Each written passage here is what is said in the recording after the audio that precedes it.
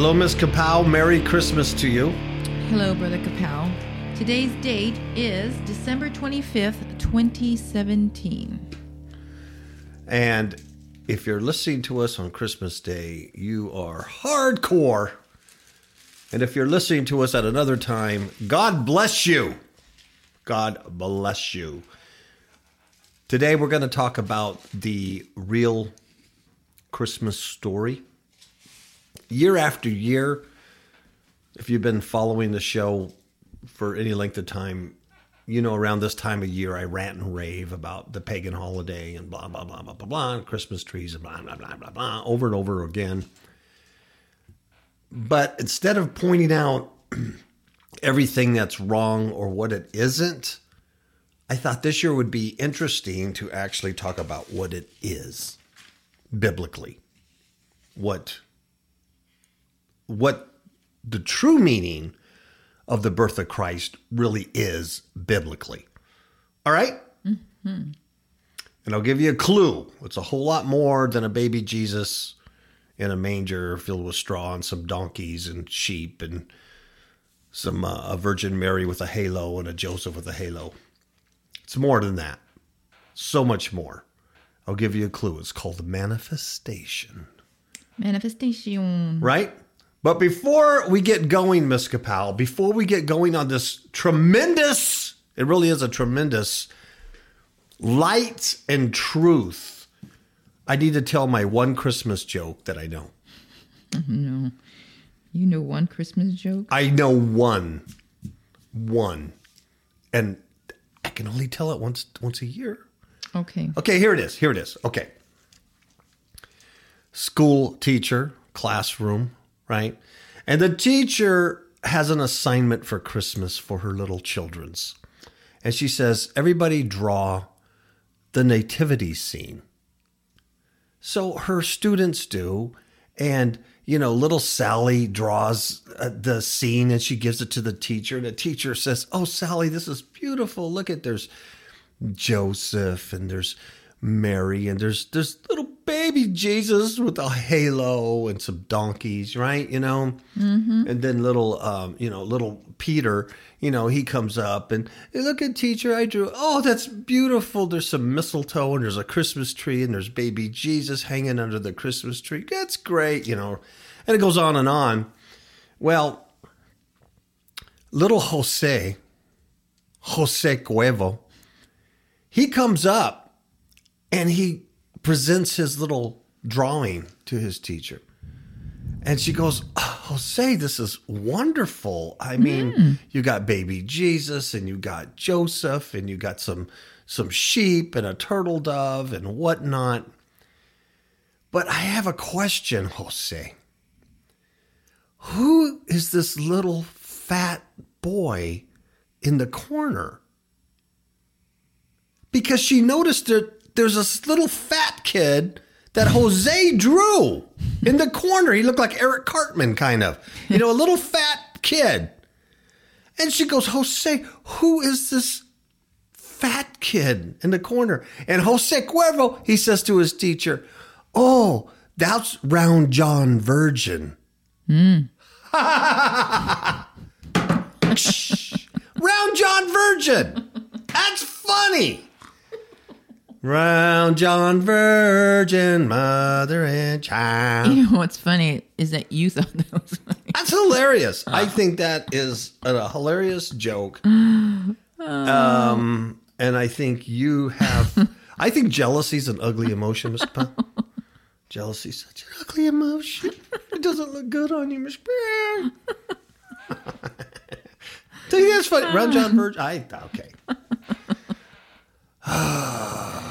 I guess my career as a comedian's over. I don't think it started. Oh. Ka-ching. Ka-ching. Ka-ching. All right. Let's get going with the birth of Jesus, the biblical aspect. We are going to be talking out of Luke. Just the Gospel of Luke. No other Gospels. Just the Gospel of Luke. We're not reading the full thing. We're picking certain verses. We are not going to talk about John the Baptist because this isn't about John the Baptist. It's about the birth of Christ. And so that's what we're going to do. All right? Okay. So we're going to read it, and then we're going to break it down, do some commentary, talk about it. You're going to love this because you're going to really see a manifestation here. Okay, so Luke, and I'm going to tell you why, before we start reading it, I'm going to tell you why I chose Luke to do the Christmas story out of. In verse 1, Luke 1, verse 1, it reads, "For as much as many have taken in hand to set forth in order a declaration of those things which are most surely believed among us." I'm going to stop right there. What he just said is that many people have taken it upon themselves to write a gospel, a declaration about the things that are most surely believed among these early Christians or Messiah followers. Remember, Luke is writing to a Gentile audience. Mm-hmm. Matthew is writing to a Hebrew Israelite audience. So Luke is saying, we believe stuff, and many people have written stuff, right? Mm-hmm. And then in verse 2, he says, even as they delivered them, what? Those things that they believe on, unto us. So who are they? They are the apostles, the disciples. They're the ones who walked with Christ. The original people have delivered this information to Luke and his partners. Even as they delivered unto us, which from the beginning were eyewitnesses and ministers of the word. So you understand? Mm-hmm. He's saying a lot of people have taken the task of putting forth a declaration of the things that we believe, even as the apostles and disciples, those original eyewitnesses and original ministers of the word delivered to us, right? So this is like firsthand good information. And in verse 3, he says, "It seemed good to me also." Now check this out. "Having had perfect understanding of all things from the very first." How many of you can so confidently say that? Is there anybody out there who can confidently say, I have perfect understanding in something? Yeah. Perfectly, accurately, exactly, diligently. Luke is confident. He's so confident in what he's received. He says, I, having had perfect understanding of all things from the very first. And that word means from above, from the first. Yeah, from the very beginning. And he says, to write unto thee in order, most excellent Theophilus. So he's writing to a Gentile. They believe that that name is Roman, a Roman name. Mm-hmm. And it means a friend of God is what it means. Theophilus means. So he's writing this to him, a Gentile. And he's saying, I have perfect understanding of these things. Verse 4, that thou, Theophilus, might know the certainty of those things wherein you have been instructed. And John 20:31 says, but these things are written that ye might believe that Jesus is the Christ, the Son of God, and that believing ye might have life through his name. Mm-hmm. This part is what I call the credibility part. John, what you just read, Ms. Kapow, shows the credibility of what you're about to hear. What I just read in Luke shows incredible credibility. These writers were so sure that they had the right information that they are writing it down and sharing it.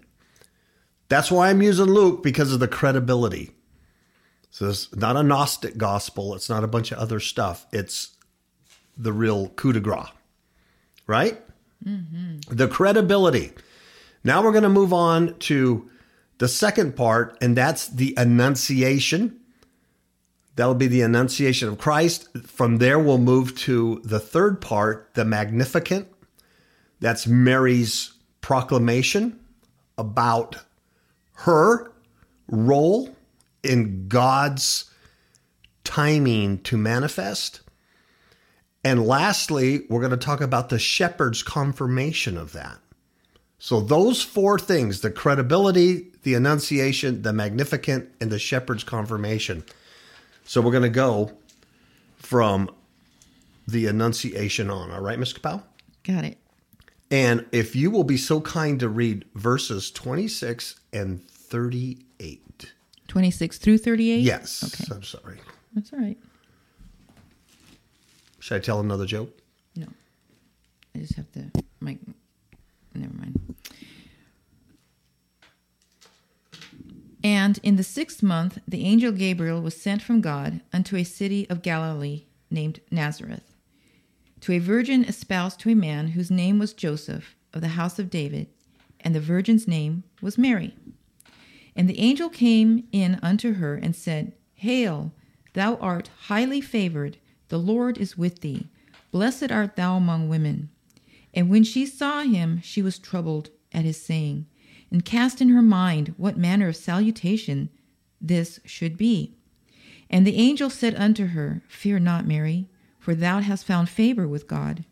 And behold, thou shalt conceive in thy womb, and bring forth a son, and shalt call his name Jesus. He shall be great, and shall be called the Son of the Highest. And the Lord God shall give unto him the throne of his father David. And he shall reign over the house of Jacob forever, and of his kingdom there shall be no end. Then said Mary unto the angel, How shall this be, seeing I know not a man? And the angel answered and said unto her, The Holy Ghost shall come upon thee, and the power of the Highest shall overshadow thee. Therefore also that holy thing which shall be born of thee shall be called the Son of God. And behold, thy cousin Elizabeth, she hath also conceived a son in her old age, and this is the 6th month with her, who was called barren. For with God nothing shall be impossible. And Mary said, Behold, the handmaid of the Lord, be it unto me according to thy word. And the angel departed from her. Outstanding. Thank you. Thank you. You're welcome. Okay, well, let's break this down. And I know you have a lot to say, Ms. Kapow. Well, I just have a few things. Okay, so we'll break it down, and then were you going to plug in? Just plug in. All right. Mm-hmm. So here we have, before verse 26, we have the narrative of John the Baptist and the pregnancy of Elizabeth with John the Baptist. And so that's the backdrop here. The angel Gabriel had visited John the Baptist's father and told him what was going to happen. And so now Gabriel is visiting Mary, which is Christ's human mother, which means she was the vessel in which he was brought forth. Okay? Mm-hmm. The vessel. And in the 6th month, okay, it's the 6th month of Elizabeth's pregnancy, is what this means. The angel Gabriel sent from God to Nazareth, and he approaches Mary, who's espoused to Joseph, and he's of the house of David, and so is Mary of the house of David. Mm-hmm. Mary is of the house of David. That's her lineage. So is Joseph. We find that out later on when they have to do the tax. And her name's Mary. So the angel comes to her and says, hey, hail, thou who art highly favored.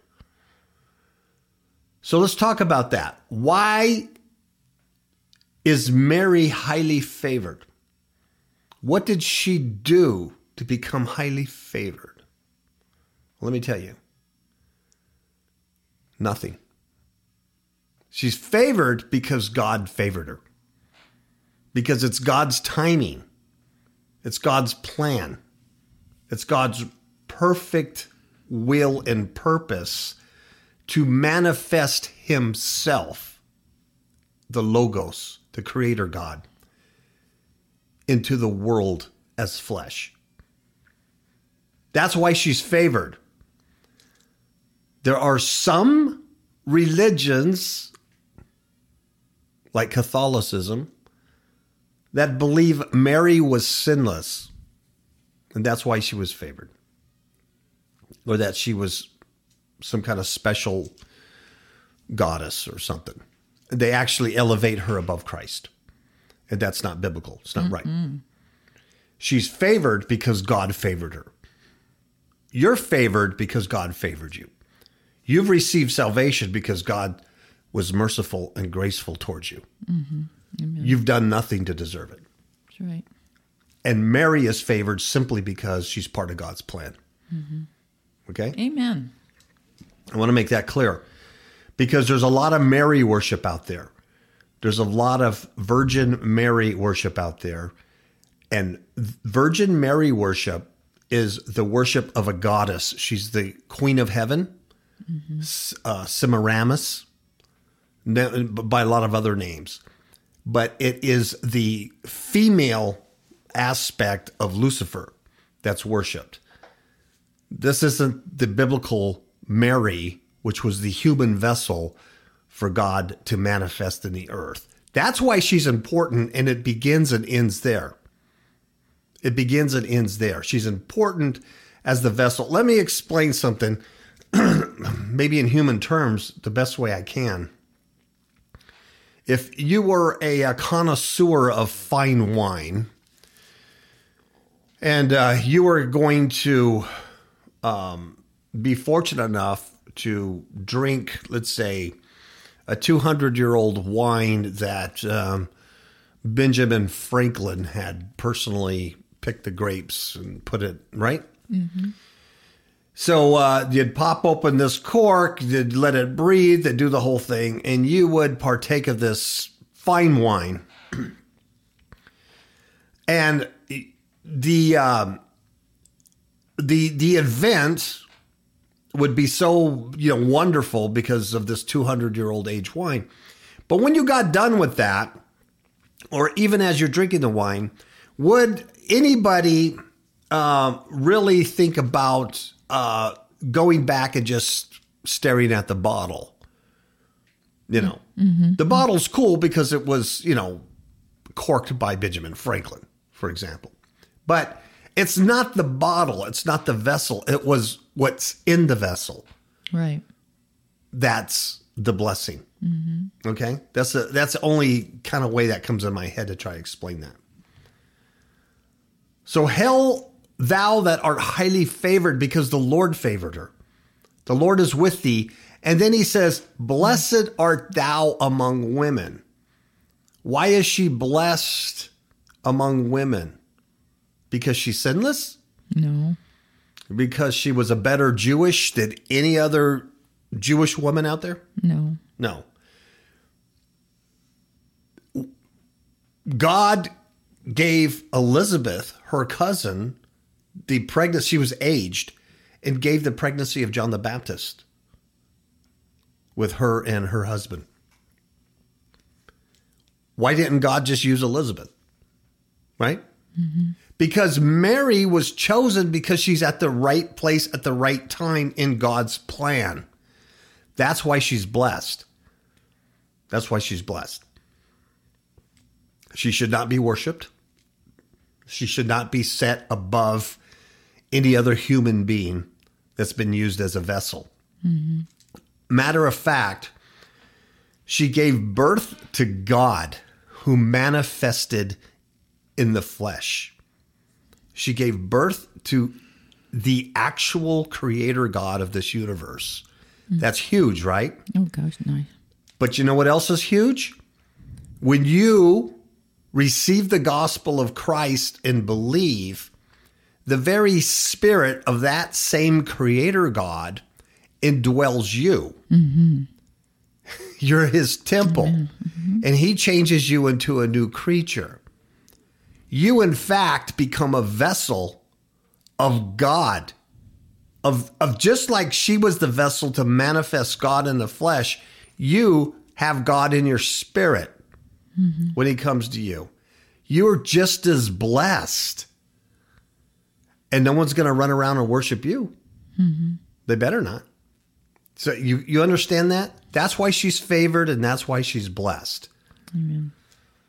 And when Mary saw him, the angel, she was troubled at his saying, because that's a crazy thing to say, right? Mm-hmm. And she cast it in her mind. What kind of salutation was this? Mm-hmm. What is this? I want you to understand it's been 400 years before God's even spoken to Israel. This was still the intertestamental period. This was right after Antiochus Epiphanes, AD 164, 7, I forget, where that temple was burned. You know, that's where we come from, Hanukkah, the feast, you know, the lights. There was no prophecy. God wasn't speaking to anybody. And the last king of Israel, Jeconiah, there was a curse placed on him by God and said, nobody from your lineage, from your loins will ever sit on the throne. Mm-hmm. So there was never a king since that point. So you got to understand when an angel appears to Mary and says, hey, you're favorite of God, right? Mm-hmm. That's some heavy stuff. Yeah. So she's going, what is this all about? And so Gabriel says, don't be afraid, Mary, for you have found favor with God. Okay, so we got the words blessed. We got the words favored. And once again, why is she favored with God? Because she's part of his plan. Mm-hmm.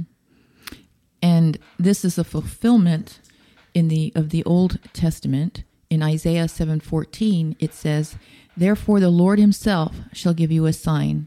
Behold, a virgin shall conceive and bear a son, and shall call his name Emmanuel. Also, Psalm 132:11, it says, the Lord hath sworn in truth unto David, he will not turn from it. For of the fruit of thy body will I set upon thy throne.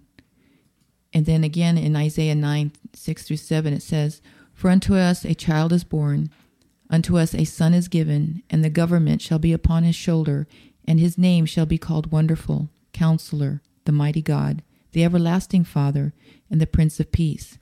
Of the increase of his government and peace there shall no end, upon the throne of David and upon his kingdom, to order it and to establish it with judgment and with justice from henceforth even forever. The seal of the Lord of hosts will perform this. Amen. Amen. And that really sets in cement the favor that she has with God. Mm-hmm. Because she is playing a part in the fulfillment of his prophetic word. Because what he says is going to happen, happens. And she's part of that. Mm-hmm. That's why she's blessed and favored. It's a beautiful thing. But it doesn't go beyond that with her. It doesn't go beyond that. It's all about God and his plan. It always has been. It's never about us. Yep, because man shall live by every word that comes out of the mouth of God. Exactly. Whether you're blessed or you're cursed. Exactly. That's the only thing that matters. So then the angel goes on and says, and behold, thou shalt conceive in thy womb and bring forth a son, and shall call his name, in the Greek, is Jesus. We're not going to split hairs here. This is a Greek version of the New Testament, Jesus. Okay. In the Hebrew, it's Yehoshua or Joshua. In Aramaic, it's Yeshua. I don't care what you call him, if you use the Greek or English or the Spanish, or call him Jesus. I don't care, as long as you're talking about the real Jesus. That's right. And not another Jesus. That's right. All right. So she says, you're going to bring forth a son to call his name Jesus. So Jesus means, what does Jesus mean, Miss Kapow? Salvation. Yes. Jehovah's salvation. Yeah, Jehovah is salvation. So she's like, okay, she's getting more and more clue why she's favored and blessed of God. Okay, what's going on? What's going on, right? And he goes on, he says, he shall be great and shall be called the Son of the Highest. Here's a clue, folks. The birth of this child that she's going to give birth to will be called the Son of the Highest. That means he's the Son of God. Mm-hmm. And the Lord God, that's the creator God. That's in the Hebrew, that's Yahweh, the one they worship. That's Jehovah. That's the God of King of Kings. He's it. The highest shall give unto him, Jesus, the throne of his father David. Mm-hmm. So far what we got, Mary, you got to understand, Mary, for 400 years, it's been silent. They were taken into captivity. You know, there was never another king on the throne. She's going, holy cow, look at this. I'm going to give birth to a king. Right? And she knows she's of lowly origins. She's not a Hasmonean. She's not part of Herod's kingship, right? Mm-hmm. So this is absolutely incredible to her. And Gabriel goes on, he says, and he, Jesus, shall reign over the house of Jacob forever. Forever. He's going to reign over the house of Jacob. Are you grafted in? Are we grafted into Israel? Mm-hmm. We're grafted in. What does Paul say about who are the children of Abraham? Those that have the Spirit of God in them. Yes.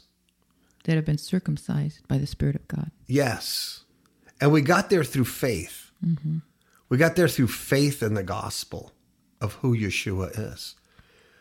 So he's going to reign over the house of Jacob forever. That's you. And of his kingdom, there shall be no end. This is all prophecy. There shall be no end. Wow. So then Mary says unto the angel, now she's not doubting. She's just saying, how shall this be, seeing I don't know a man. I'm not married yet.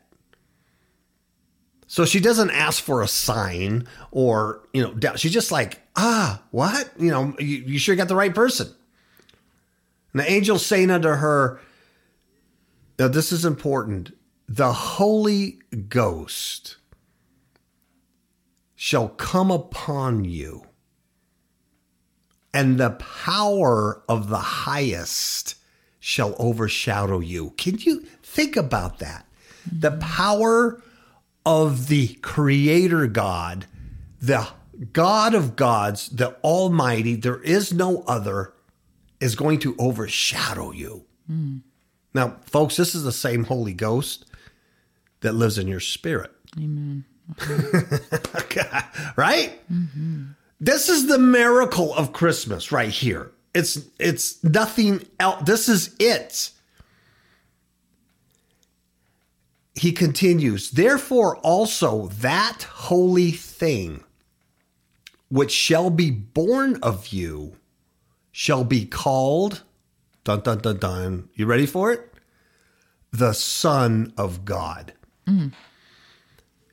Here's the deal. In John, the Gospel of John, he says the Word was with God, and the Word was God. Mm-hmm. Right? Mm-hmm. All things were created by the Word, the Logos, which is the intelligence of God. So Jesus, the Logos, the Word, was always with God. He was never created by God in eternity past. He is God, right? That's right. When he becomes manifest in human form, he then becomes the Son of God. It refers to him on earth, the Son of Man, the Son of God. This is where he becomes the Son. And the only reason I say that, there are some doctrines out there. They believe in the eternal sonship of Christ. So basically they make him a created being. If he was a son created in eternity past, he's no better than Gabriel or any other archangel. So the person who died on the cross is an angel, not God himself. You see that slope? This is where he becomes the Son of God. This is the Christmas story, the real Christmas story. And so the angel says, and now look, your cousin Elizabeth, that's John the Baptist's mother, she's also conceived a son in her old age, and this is the 6th month with her, who was called barren. So it's a miracle over there too. And he says, for with God, nothing shall be impossible. You see, you can marvel at all this. Oh, a virgin birth. But with God, nothing's impossible. He's the creator God. It was his timing. And so Mary says, look at the handmaid of the Lord. Look at me. I'm the servant. I am your servant. Be it unto me according to thy word. Let whatever God needs for me to do, whatever God wants to do with me and my life and my body, let it be. Right? And the angel departed from her. Wow. And that's the Annunciation. You have anything to add to that, Ms. Capel? No. So, let me talk about that part where the angel says, verse 35, the Holy Ghost shall come upon thee, and the power of the high shall overshadow thee. Therefore, also that holy thing which shall be born of thee shall be called the Son of God. So this is God manifested in the flesh. And let's look at 2 Timothy 1:10 real quick. And Paul is writing to Timothy, and he's talking about Christ who saved us. And that they were called with a holy calling. Timothy was called with a holy calling, not according to our works. You see, there was nothing they did, just like Mary, there was nothing she did to get favor. She wasn't sinless. But according to his own purpose and grace. I'm sorry, I'm in verse 9, kind of paraphrasing here. According to his own purpose and grace, which was given us in Christ Jesus before the world began. So it's the same thing. Paul and Timothy are called according to God's own purpose way before the world began, just like Mary was called for his purpose way before the world began. That's why she was blessed and favored to bring forth God in the flesh. And then in verse 10, Paul tells Timothy, but is now, he's talking about Christ, because he just said Christ Jesus before the world began, right? The eternal past. But now in verse 10, he says, but is now made manifest by the appearing of our Savior, Jesus Christ, who hath abolished death and hath brought life and immortality to light through the gospel. So Christ is now made manifest. That Greek word is phaneroo. Phaneroo. And it means to render apparent, to appear, to declare, to show self, to make visible, to make the hidden known. Right? That's what it means to become plainly recognized. So what Paul is saying is that in the eternal past, God had a purpose, and it was given to us in Christ Jesus way before the world began. Mm-hmm. But that purpose is now made manifest by the appearing. And that word is epiphaneia.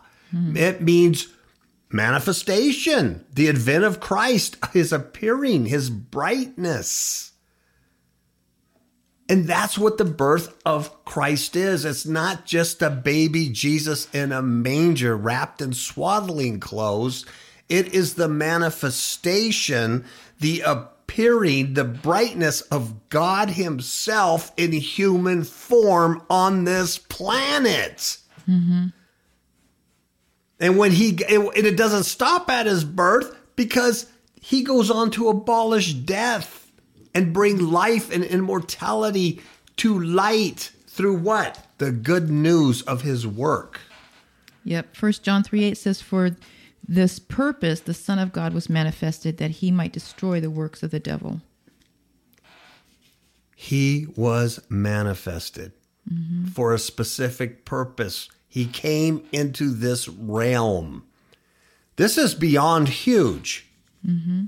You see, because if the world was, if in fact the earth was created about 6,000 years ago, and if there was worlds before that or whatever, I don't know, but a long time.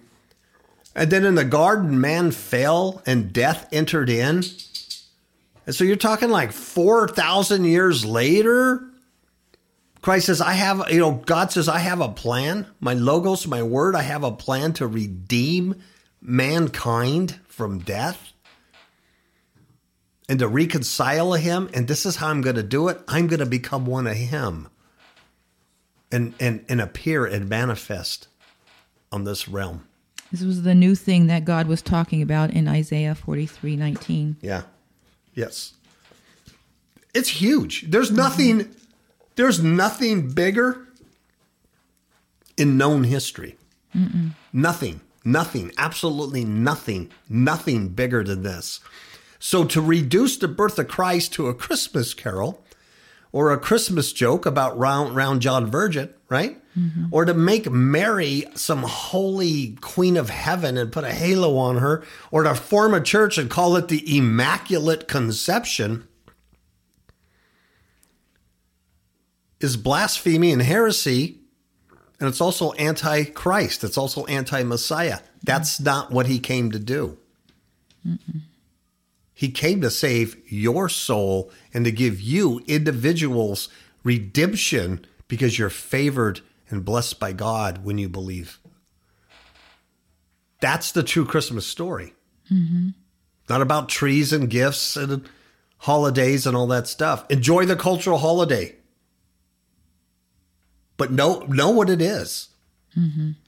And when people say, remember Jesus, he's the reason for the season. Do they really know? Yeah. This is truth. This is truth. 1 Peter 1:18 says, yes. For as much as ye know that ye were not redeemed with corruptible things as silver and gold from your vain conversation received by the tradition from your fathers, but with the precious blood of Christ, as of a lamb without blemish and without spot, who verily was foreordained before the foundation of the world, but was manifest in these last times for you. Man, did you get that? He was foreordained. It's the same thing Paul wrote to Timothy before the world began. He was here. Who verily was foreordained, preordained before the foundation of the world. This is the eternal Logos. This is God, the Creator God. Nothing that was not made without him. He spoke into existence. Mm-hmm. The universe. Hebrews 4:3 said, the works were finished from the foundation of the world. Way beyond our comprehension. And this same power then is manifest. Well, Peter, that you just read, that word is phanero. Mm-hmm. Manifest, make manifest, bring forth, declare. He became That's right. He revealed in these last times for you. Once again, last times means from the time Christ was manifested, there is no other ages until he returns and takes total kingship for eternity. Mm-hmm. There's nothing else in between. We're at this is the last age, the last time. That's right. Wow. Hebrews 9:26 says, "Now once in the end of the world hath he appeared to put away sin by the sacrifice of himself." Beautiful. That's why he appeared. Mm-hmm. That's the purpose. Not to be worshipped as a baby, right? That's right. Not to stay as a juvenile, right? Because he had a purpose. He had a work. That's what it was about. Do you have anything else on that? Okay. Let's take a short commercial break, and then we're going to come back with what Mary's response is. It's called the Magnificat. Mm-hmm. All right? Okay. Hello, Kapow Radio Show listener. You came here to get assistance, knowledge, or perhaps to be part of a unique community that exposes evil. We thank you for your compassionate and strong prayers through the years. Since 2011, we have had over 370,000 listens to over 1,000 episodes of free Bible teaching and spiritual commentary.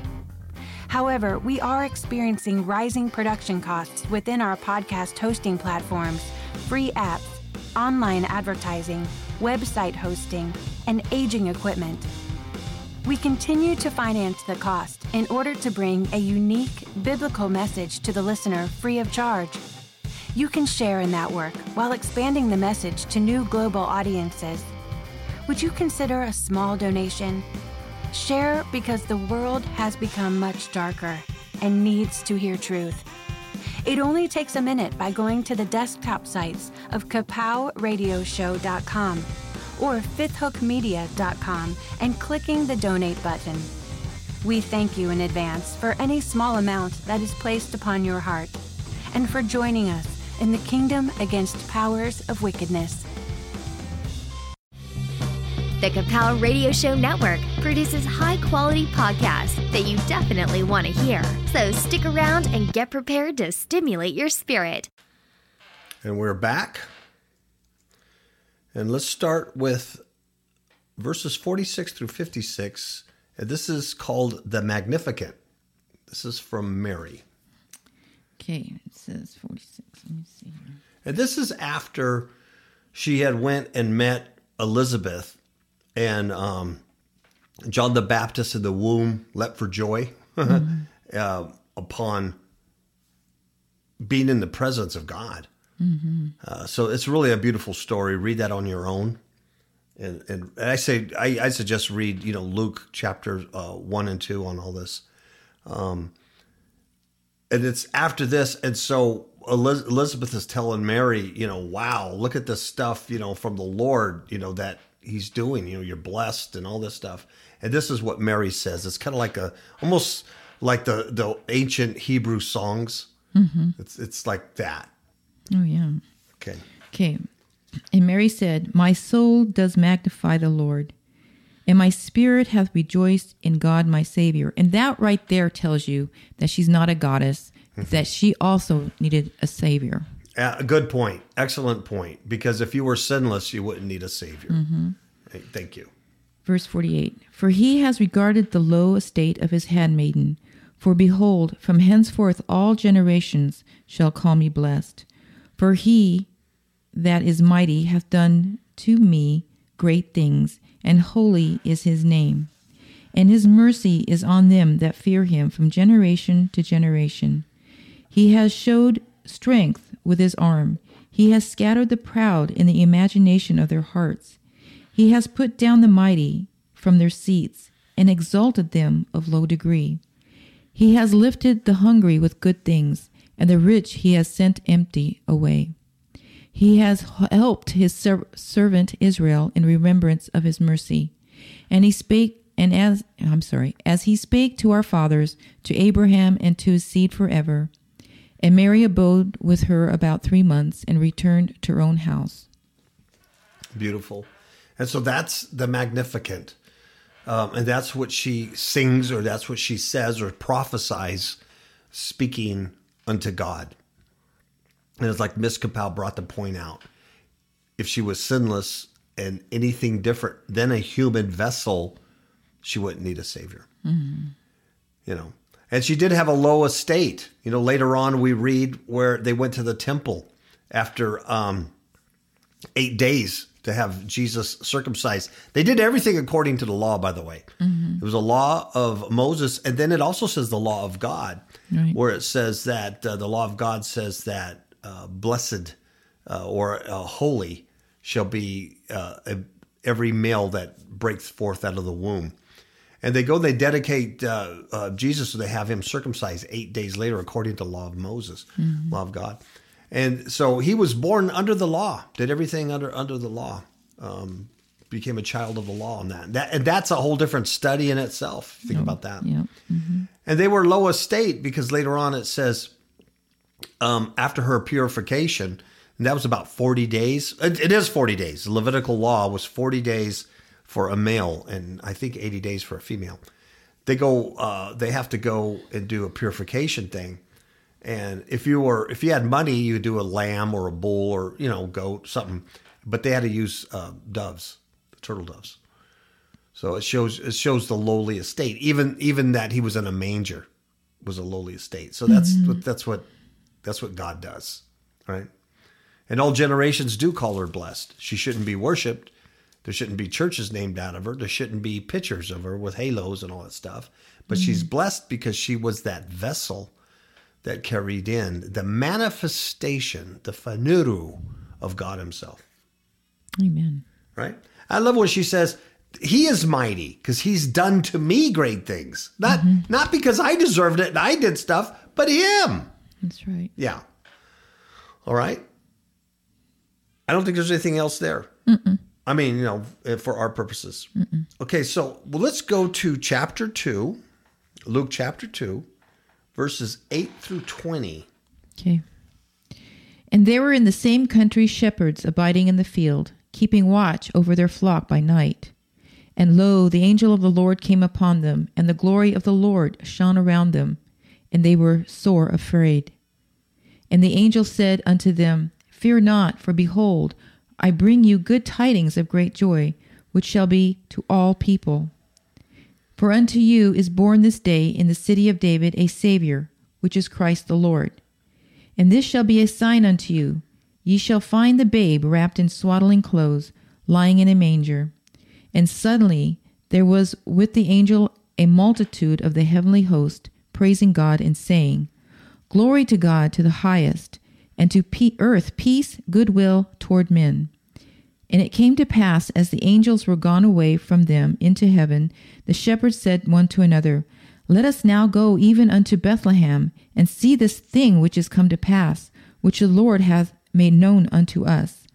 And they came with haste, and found Mary, and Joseph, and the babe lying in a manger. And when they had seen it, they made known abroad the saying which was told them concerning this child. And all they that heard it wondered at those things which were told them by the shepherds. But Mary kept all these things and pondered them in her heart. And the shepherds returned, glorifying and praising God for all the things that they had heard and seen, as it was told unto them. Amen. And that part where Miss Kapow just read, that's called the shepherd's confirmation. So we started off with the credibility of the story, according to Luke, who had a perfect understanding of what went down. And this is what he's relating to us, the credibility. And then we talked about the annunciation, about the manifestation of God made flesh. Mm-hmm. And then we talked about the Magnificat, Mary's prophetic words, speaking utterance unto God. And now this is the shepherd's confirmation. And there's other confirmation. In Matthew, we have the wise men, and you have other things. And also in Luke here, we have when they go to the temple Is it Simon? Simon. Yeah, Simon sees Jesus. Anna, the prophetess. See, so there's other confirmation, but for lack of time, we're going to end it here because it gets the point across what the real birth of Christ was about. So what you have here, you have these shepherds who were in the country because it was a taxation time or a census, but a taxation time. And so everybody had to go to their own country where they were from. And both Mary and Joseph had to go back to Bethlehem, the city of David, because that's where they were from. And so it was really crowded there. Everybody knows the story, really crowded, no room in the inn. And so it's just time for her to give birth. She gives birth and she places him in a manger, which is like a horse stall, or apparently that's where they would feed the horses, like a trough. So it just kind of shows the lowly beginnings. Here's God of the universe sitting in a horse trough, but it was used as a sign, for the shepherds. So I don't think, this is my speculation. The story doesn't say this, but I don't think these were just like shepherds out in the field going, dad, look at the sheep. I mean, these are people who were looking for the Messiah. These were men who spent a lot of time alone. I mean, these ones were keeping watch over the night. So they're looking at the stars, the sky. They're contemplating God and their Messiah. These are real Israelites. See? And so then it was revealed to them. So the angel of the Lord comes to them, probably Gabriel, comes about them, bright light, and they're like, oh, what the heck? Everybody's afraid when you see an angel, really, all right? And he's like, hey, don't worry. It's great joy, which shall be upon all people. I'm telling you, man, this is good news. And born this day in the city of David is a Savior, which is Christ, which means Messiah. It's the Mashiach. It's the Messiah of God. That's the good news. That's the whole gist of his birth. There's nothing else needs to be added to it. That's it. That's the best. That's right. Doesn't get any better than that. And so they go, this sign shall be unto you. You're going to find a little baby wrapped in swaddling clothes laying in a manger. That's God. So, that's the sign. When you see that, that's God. So no one's going to expect God to be sitting in a manger in a horse trough. No one's going to expect that. They're going to expect him in the house of Herod, in the kingship, things like that. So quite amazing.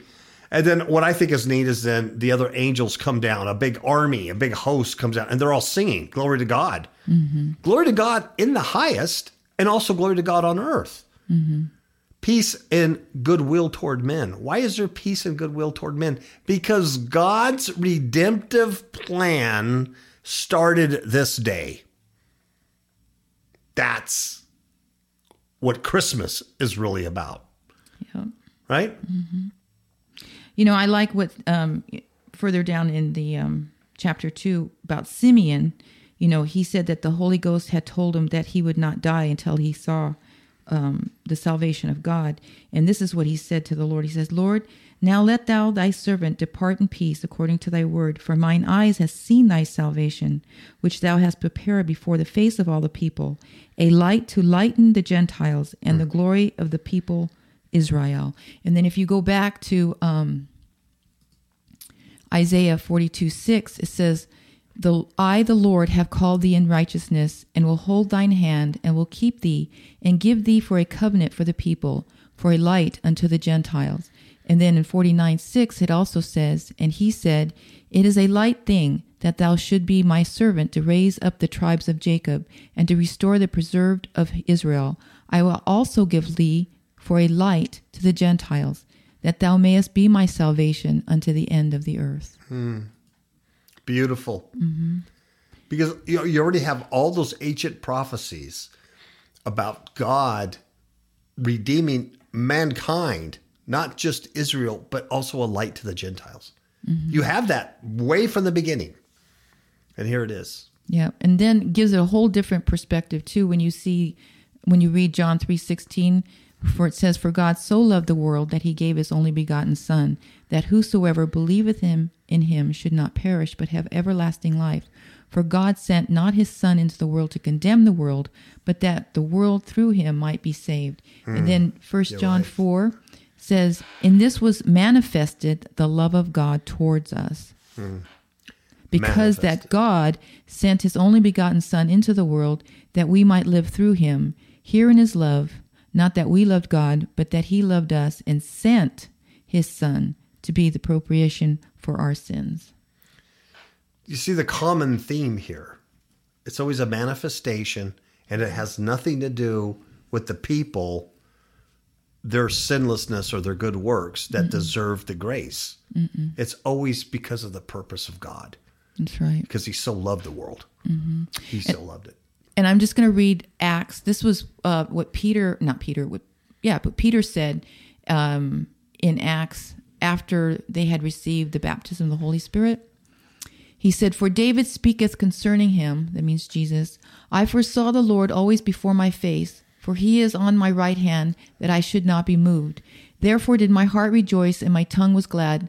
Moreover also my flesh shall rest in hope. Because thou wilt not leave my soul in hell, neither wilt thou suffer thine Holy One to see corruption. Thou hast made known to me the ways of life.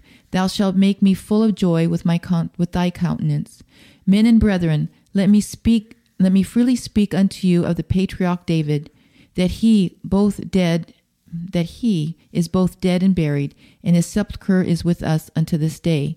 Therefore, being a prophet, and knowing that God had sworn with an oath to him, that of the fruit of his loins, according to the flesh, he would raise up Christ to sit on his throne. He, seeing this before, spake of the resurrection of Christ, that his soul was not left in hell, neither his flesh did see corruption. This Jesus hath God raised up, whereof we are all witnesses.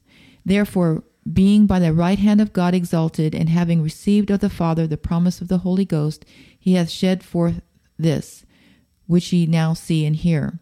For David is not ascended into the heavens, but he saith himself, The Lord said unto my Lord, Sit thou on my right hand, until I make thy foes thy footstool. Therefore, let all the house of Israel know assuredly that God has made the same Jesus whom you have crucified, both Lord and Christ.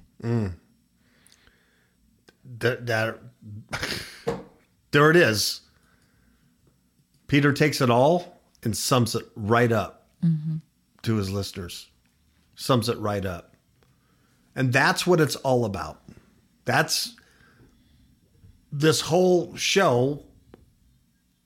It's the gospel. Yeah. That is the good news. There's nothing else that needs to be added to it. You don't need to add rock and roll music, and you don't need to add a priestly collar. You don't need to add a choir or offerings or a church building or a Jesus cross or pews or blah, blah, blah, blah, blah, blah. This is it. Jesus is the good news. He's the good news. He's the gospel. And it was so from eternity past until he was manifested. And that's what Christmas really is. Amen. That's what, if you want to use that term, Christmas, that's what it really is. That's what we should be celebrating every day. And like my little Miss Kapow always says about Christmas, what do you say? Every day is Christmas. Exactly. And when it comes to the gospel of Christ, every day is Christmas. Right? That's right. That's right, Jerry. Anything else? Let's see. I was going to read John 1:14 if I can. Go for it. Go for it. And the Word was made flesh and dwelt among us, and we beheld his glory, the glory as of the only begotten of the Father, full of grace and truth. And the Word was made flesh. I think it's pretty clear. The manifestation, huh? Is that it? That's it. Well, wish everybody a Merry Christmas and good night. Ciao, babies. Merry Christmas.